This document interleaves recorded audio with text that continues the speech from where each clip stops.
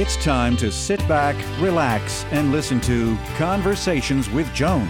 Conversations with Joan will inspire, motivate, and empower you. Live your best life now. Listen, learn, think, and decide. And now, here's your host, Joan Herman.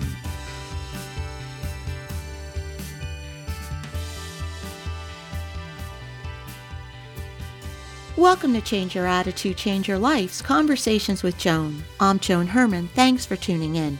According to today's guest, Mark Nepo, after we are physically born, we must be spiritually born a second time, a process that takes place through the labor of a lifetime. Mark joins us today to talk about how, no matter what is going on in the world around us, we can tap into our inner wisdom and strength for sustenance. Mark is the author of the #1 New York Times bestseller, The Book of Awakening. He was named by Watkins Mind, Body, Spirit as one of the 100 most spiritually influential living people. Mark has appeared on Oprah's Super Soul Sunday and traveled the country with Oprah on her The Life You Want tour. His new book is The Book of Soul, Creating a Path to What Matters.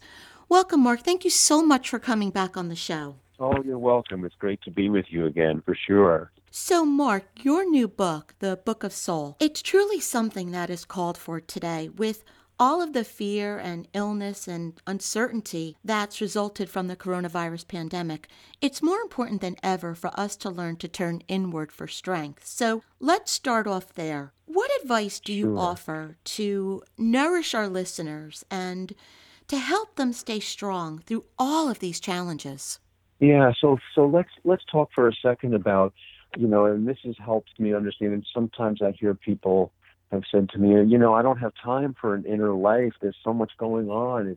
Everything is so crisis. And I feel deeply all the traditions have said this is exactly when we need to turn inward. And why? Well, think of a tree, a strong, big, like redwood tree. And, we know that a tornado or a hurricane can upend a tree, but most of the time they don't. And why? Because they have deep roots and a wide trunk. And that's why we need an inner life, to deepen our roots and strengthen our trunk so the rest of who we are in the world doesn't get toppled by the unexpected storms. So how do we do that? Well, it's individual for everyone, but I think one of the things, and this is, from my other work, I'm 69, in my 30s I almost died from a rare form of lymphoma, and I've been surprised, I guess, that emotionally a lot of what we're all going through as humanity are things that I felt they echo things that I went through individually, and I'm sure anyone who went through kind of what I did would. So, there's this constant low-level fear that's everywhere, and I think one of the challenges for all of us, we're not going to eliminate fear. Fear has its proper place, but we as humans, we always inflate our fear. Mm-hmm. We always make it worse. If I ask my fear what I should do, it's going to tell me be more afraid. Right. Because fear is to be moved through, not obeyed. And so we have to feed more than our fear.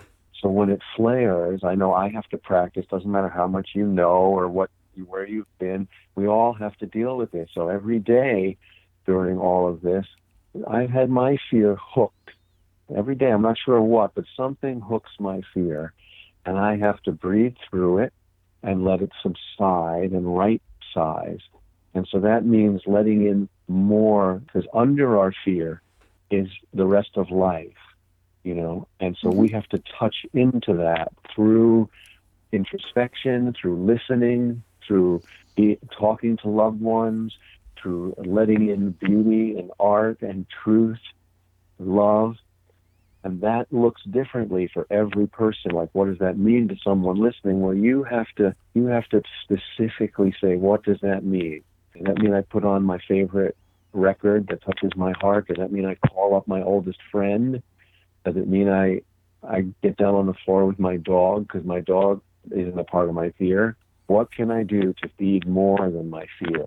If we don't do what you're saying, do you think that it will be extremely difficult for us to return to any type of, and I hate to use the word normal because I don't even know what that will look like. But if we don't learn how to ground ourselves and have those deep roots, how will we ever be able to go back into the world again? Well, I think that's a great question, and I think this is the challenge, for all of us. We think in the quote more normal times that we came from, all the spiritual traditions. We all say, "Oh, that's nice. I don't have time for it," or "Oh, that's abstract," or "That's too deep." And when something like this happens, either personally, like me almost dying from cancer, or collectively with this pandemic, these are not abstractions. Now they're tools in our toolbox. Right. This is the only way we get to tomorrow. And what's so jarring and reminding is that all the traditions say we are each other, and what happens to one happens to everyone. Well, now here we are, and we walk outside. If we put on a mask, we're not just doing it for ourselves, we're doing it for everyone. When we take care of ourselves, we're taking care of everyone. If in a global, in an individual body, all the cells matter so that they can keep the body healthy. And now in the global body, every soul matters because it contributes. And I think we won't be able, this is, we only go out here. I'm in Michigan only when necessary. But one of the troubling things is most people are taking this seriously, but we encounter those who are not. Mm-hmm. We're not keeping distance. We're not wearing a mask. And it's not just taking a risk for yourself. When people do this, you're taking a risk with everyone's well-being. And so it is important. It's very important. And I think, in terms of this new normal, this also echoed my cancer journey. When I got diagnosed all those years ago, I went into a doctor's office. And when I came out of that office, the door I had come through was gone. I don't mean physically gone. I mean the normal that I went through when I got diagnosed, there was no normal to return to. Life had changed. And this, I think, has happened to all of us. We don't know what this is going to look like, but the life we all had 3-4 months ago is gone.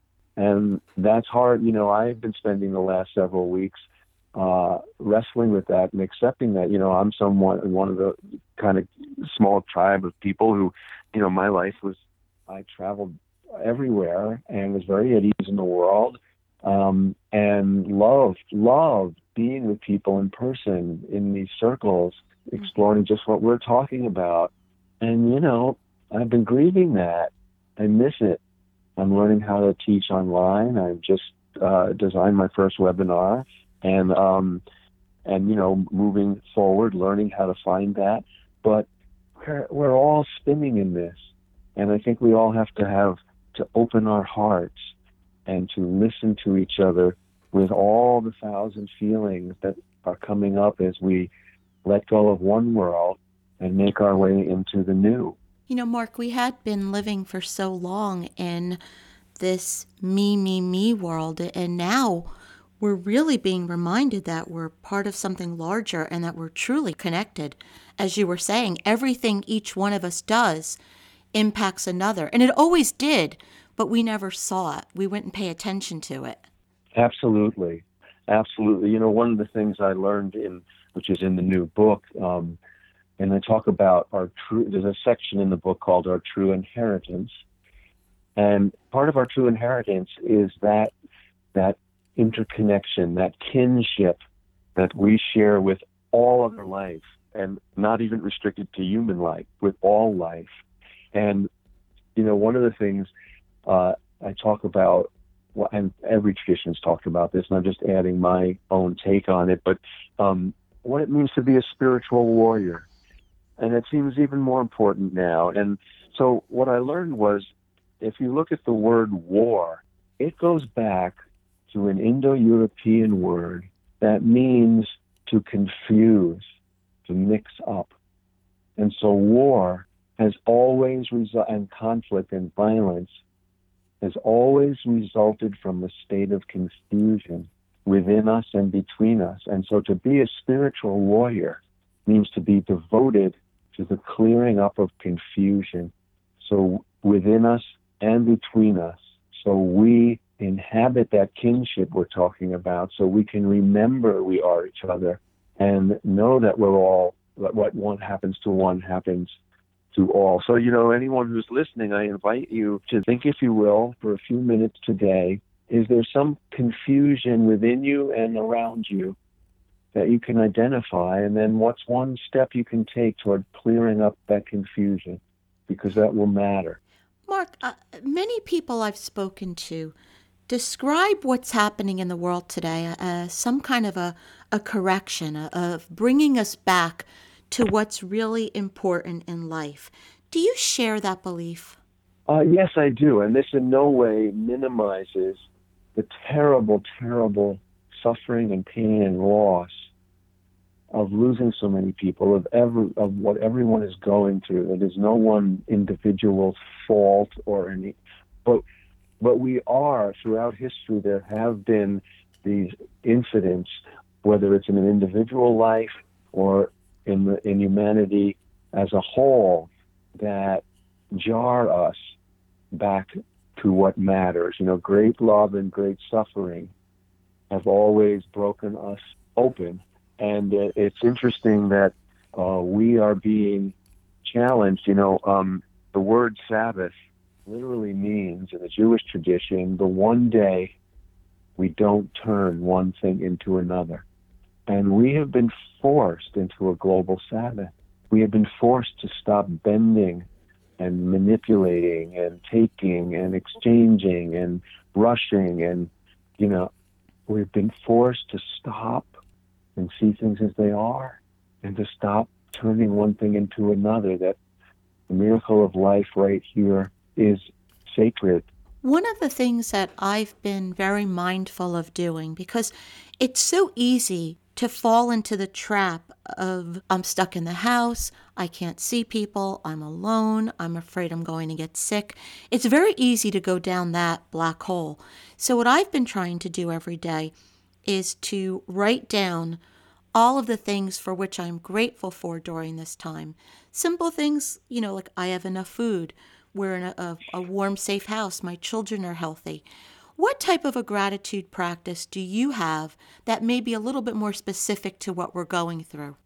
Well, I think the one thing is, and this speaks to, and what you're speaking to is, and we alluded to it earlier, but each of us has to develop a practice of letting in what is difficult and going further and letting in all that is okay and all that is beautiful and truthful and loving. Not turning from the difficult, not like, oh, I'm sad, cheer me up, but enlarging our hearts so that all of it, we can hold and feel all of it so that it's right-sized. So for me, one of the things I do every day, and I did this before, but it has more meaning for me now, a very simple, I do 3 things every day, which are like very simple rituals to start my day.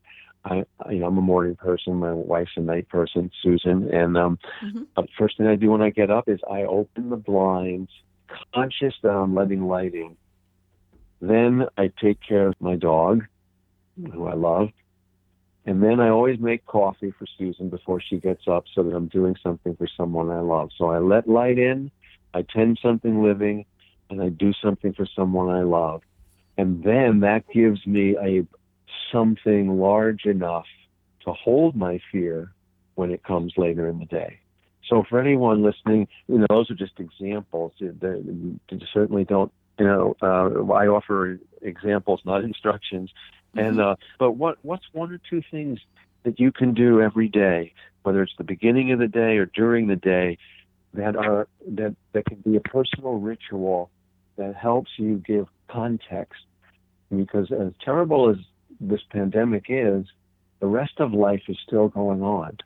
Mm-hmm. The rest of life is still a miracle. I was very struck as I've been reflecting on this, that somewhere, months ago, right, somewhere in China, under all the noise, under all of our rushing and going and feeling like we're behind and we got to get ahead, and under the fabric of everything, very quiet, silently, at a microscopic level, one atom shifted in its relationship to the atoms around it, and this virus was born, and it's been speeding around the planet. Well, we need to open our hearts so that love can move as quickly as disease, so that give can move as quickly as take, so that light and love can move as fast as everything, as the suffering that's happening. And the only way we can do that is by renewing the truth that we are each other. We are connected. When you step back, and I'm listening to the words that you're saying, and I just keep getting this feeling, if we would allow it, we could see at a time like this that everyone in the world, we're all experiencing the same emotions, the same fear, the same, we have a common goal. And I just hope that it could stay this way moving forward, that we could be united. Well, you're right. And this happens, Joan, I think throughout, this is part of the, I go back again to my cancer journey. You know, I was never so alive and clear as when I was facing death. Mm-hmm. And then on the other side, the challenge was, how do I stay that alive and open when the emergency has passed? Right. How do I do that? And that's why we have a relationship. That's why we have spiritual practice. Whatever, it doesn't matter what form of spirit you are devoted to, you know. I mean, you could be an atheist and still practice this reverence for life, mm-hmm. you know.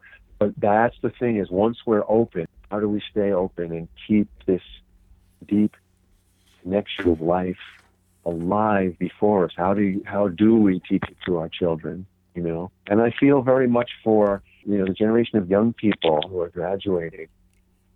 This is going to define their generation, just the way World War II defined our parents' generation, mm-hmm. just the way, you know, Vietnam defined the generation. This is, you know, going to call, as Lincoln said, on our better angels to keep that very awareness you're talking about alive. Mark, do you have any programs, in addition to your new book, do you have any programs that you're offering right now that can help our listeners get through everything we've been talking about? Oh, yes, thank you. And as I mentioned, I just finished designing, and it's live now to register, my first webinar. And so in June, the first 3 Mondays of June, there will be, it's all part of one webinar, 3 hour-and-a-half sessions, focused on the one life we're given, saying yes to life, and very much exploring all the things we're talking about in more depth and more detail. And to register for that, you simply have to go, and all the details are at live.marknepo.com. live.marknepo.com. So I welcome anyone who's moved or interested to join me on those. And as always, if our listeners would like to get more information about any of Mark's other work, you can visit marknepo.com. So live.marknepo.com or marknepo.com. Mark, in our final moments, what is the takeaway? What would you like to leave our listeners with? Oh, you know, I would like to leave with 2 small poems. They're very short. One is on how to face the fear and the things that cover us. And it's called Practicing, and it goes like this. As a man in his last breath drops all he is carrying, each breath is a little death that sets us free. So when I'm overcome by fear, and these poems are my teachers, I would say, I got to drop it. I can't think it out. I can't figure it out. Just drop it, and move forward with my heart. And the second speaks to our deep kinship we've been talking about, and this There's just one stanza that goes like this.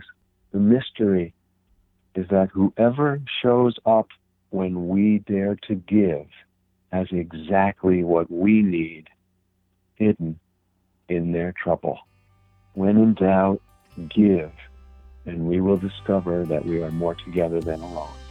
Mark, thank you so much for joining us. I want to leave it right there, more together than alone. I am so happy that you were here to share your wisdom with us. It is truly what we need today, and I look forward to when you can come back on the show. Oh, thank you so much, Joan. This is Conversations with Joan. Until next time, thanks for tuning in.